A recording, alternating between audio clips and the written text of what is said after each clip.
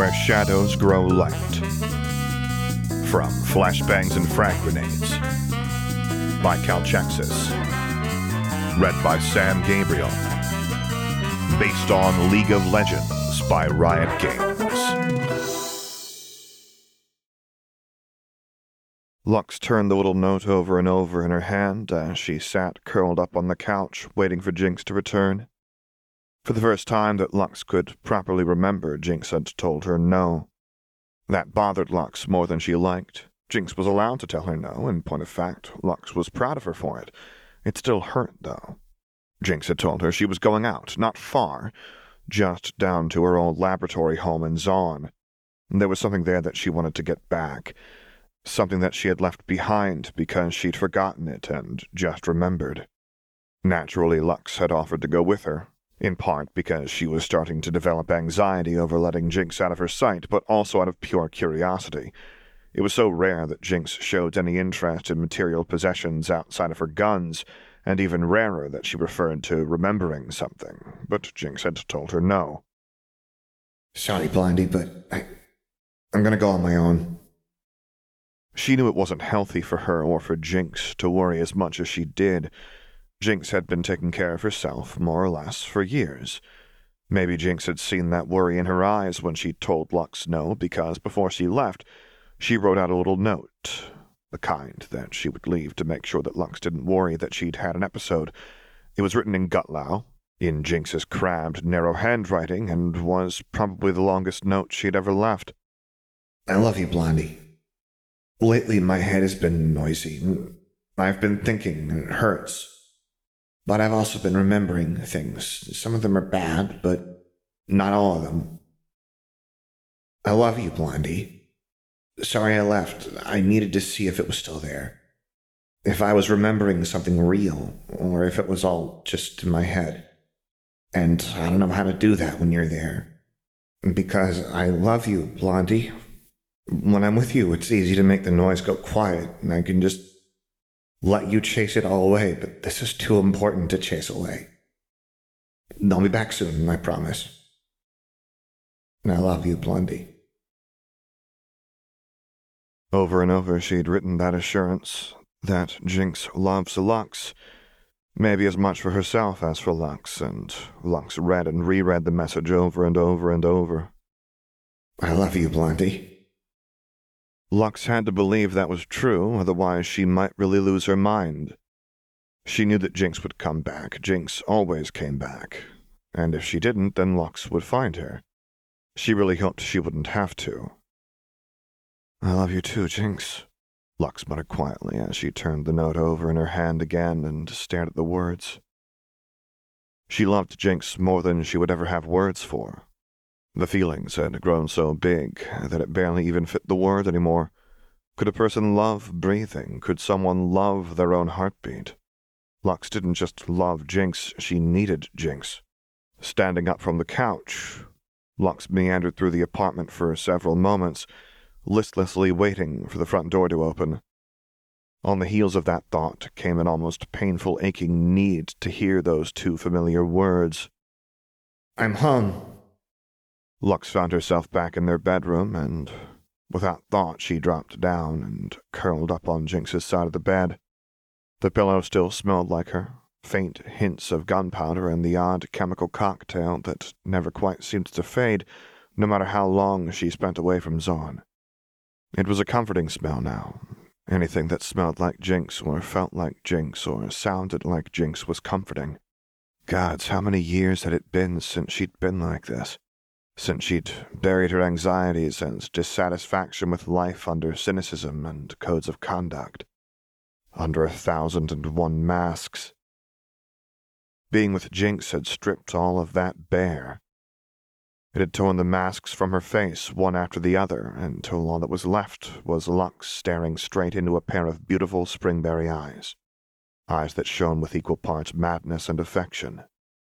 Lux took another deep breath from the pillow and sighed. What would Mother say? Lux mumbled with a dry, weak laugh. Something along the lines of Lux dishonoring generations of crown guards by spreading her legs for a Zaunite criminal, most likely, only extended into an 8-hour lecture.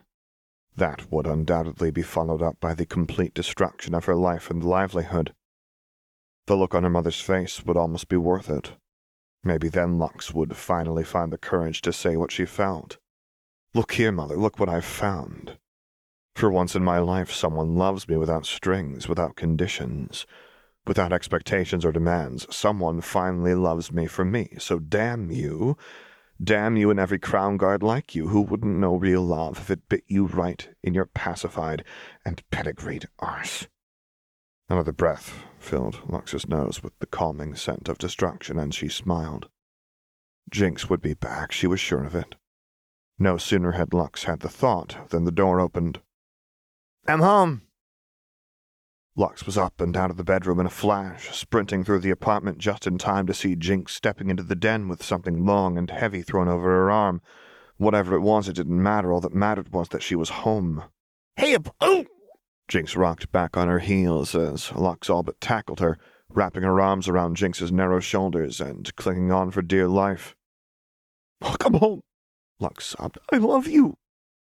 The long article of clothing that Jinx had been carrying fell to the floor as Jinx wrapped her arms around Lux and buried her face against Lux's neck. "I love you too," she whispered back in her softly accented gutlow. For several moments they both stood silent in the den, doing nothing but reassuring one another and themselves of each other's presence. Within those moments, Lux allowed herself to admit how much she craved the subtle, comforting chaos that Jinx brought to her life, how Jinx was the death knell to stagnation and silence. Ironic that it was Jinx who brought noise to her deafeningly silent life, while Lux, by Jinx's own admission, brought silence when the noise grew too great. "Was it there?" Lux asked, finally breaking the silence. "The thing you remembered?" Jinx nodded, wordlessly. "What does that mean?" Rather than answer right away, Jinx stepped back and knelt to scoop up the item she'd dropped, then nodded for Lux to follow her as she walked over to her work desk and sat down. "I need to fix it," Jinx muttered as she laid the bundle in her lap before fishing around for her tools. Lux dragged one of the kitchen chairs over and sat down beside her. "Is it broken?" "It's old," Jinx replied, and I forgot about it for a long time. I kept it safe, but I didn't know why. I just did, but I forgot until this morning." "Can I stay while you fix it?" Lux asked. Jinx was silent as she took out needles, threads of 3 different colors, along with various brushes and polishes. Once they were all out, she turned to Lux and nodded. She looked scared. "Okay." Lux put a hand on Jinx's cheek and stroked it softly for a moment before pulling back and letting Jinx get to work. It took hours. It had already been evening when Jinx had returned, and the work lasted long into the night. It was fascinating, though. Lux wouldn't have been able to look away even if she wanted to. For the first time since Lux had met the chaotic woman, she was watching Jinx restore something. Not fix, she fixed her guns all the time. Restoration was the only word for what Jinx was doing to that piece of clothing. Loose buttons were pulled off and carefully sewed back on with a new thread, tears were mended, and scuffs were polished away. She worked with a craftsman's exacting precision every time she moved. There wasn't a single piece of cloth, metal, or buckle that her fingers didn't cross a dozen times until every bit of tarnish was made to shine, and every loose thread was plucked. Lux should have felt tired, but really she didn't. She wouldn't have wanted to go to bed without Jinx anyway. She certainly couldn't have just left her there. Not after she'd looked at Lux with that quiet fear in her eyes. Neither of them spoke while Jinx worked. The amount of concentration on Jinx's face was far beyond anything that Lux had ever seen. She looked almost human to the point that it was eerie. And in that moment, Lux realized something. This was what Jinx would have looked like if life had treated her fairly. That very slight furrow of her brow and the gentle creases under her eyes. The way she looked over each bit of work she did after she finished it to ensure she hadn't made any mistakes, then checked it one more time just in case. There was an odd care and diligence to her that Lux had only ever caught glimpses of before, and that was now on full display and stayed that way for hours. When she finally set her tools down for the last time, Jinx let out a slow, shaky breath, looking for all the world like a surgeon who had just performed the most difficult procedure of her entire career. It was well past midnight, and the moment Jinx sat up from her work, Lux did as well, unconsciously mirroring Jinx's movements. "I did it," Jinx said quietly, then looked up at Lux and smiled. "I did it." Lux smiled back and reached out to cup Jinx's cheek gently and run a thumb along the line of her rictus grin. "You did," Lux confirmed. "Can I ask, what is it?" Jinx turned back to the bundle, stood, and scooped it up, and Lux stood with her. Putting her back to Lux, Jinx shook it straight and stared down at it silently. She was so still in that moment, and that moment stretched on until Lux finally spoke up. "Are you all right, Jinx?" "Yeah." Jinx's voice was curiously soft. "Just, it's smaller than I remember, that's all. I remember it always seemed so big." "What did?" Lux asked. Jinx shook her head, setting her braids dancing, then tipped her head back and took a long, deep breath before rolling her shoulders, cracking her neck from side to side, and then snapping out the long coat she was holding. She turned and swung it over her own shoulders in a single, fluid motion that looked almost practiced, filling out the sleeves with one arm, then the other, before tucking it straight over her shoulders. Silence fell heavily over Jinx again, but this time it was banished with a small, wan chuckle. "It fits," Jinx said at the same moment that Lux called her name. I didn't think it would fit." She slowly reached back around her head and pulled her braids free so they fell down the back of the coat as she turned to face Lux and smiled wider. "So, how do I look, Blondie?" The coat hung to her knees. It was long, dark, and severe, with a crimson lining and subtle gold along its fringes. It looked expensive.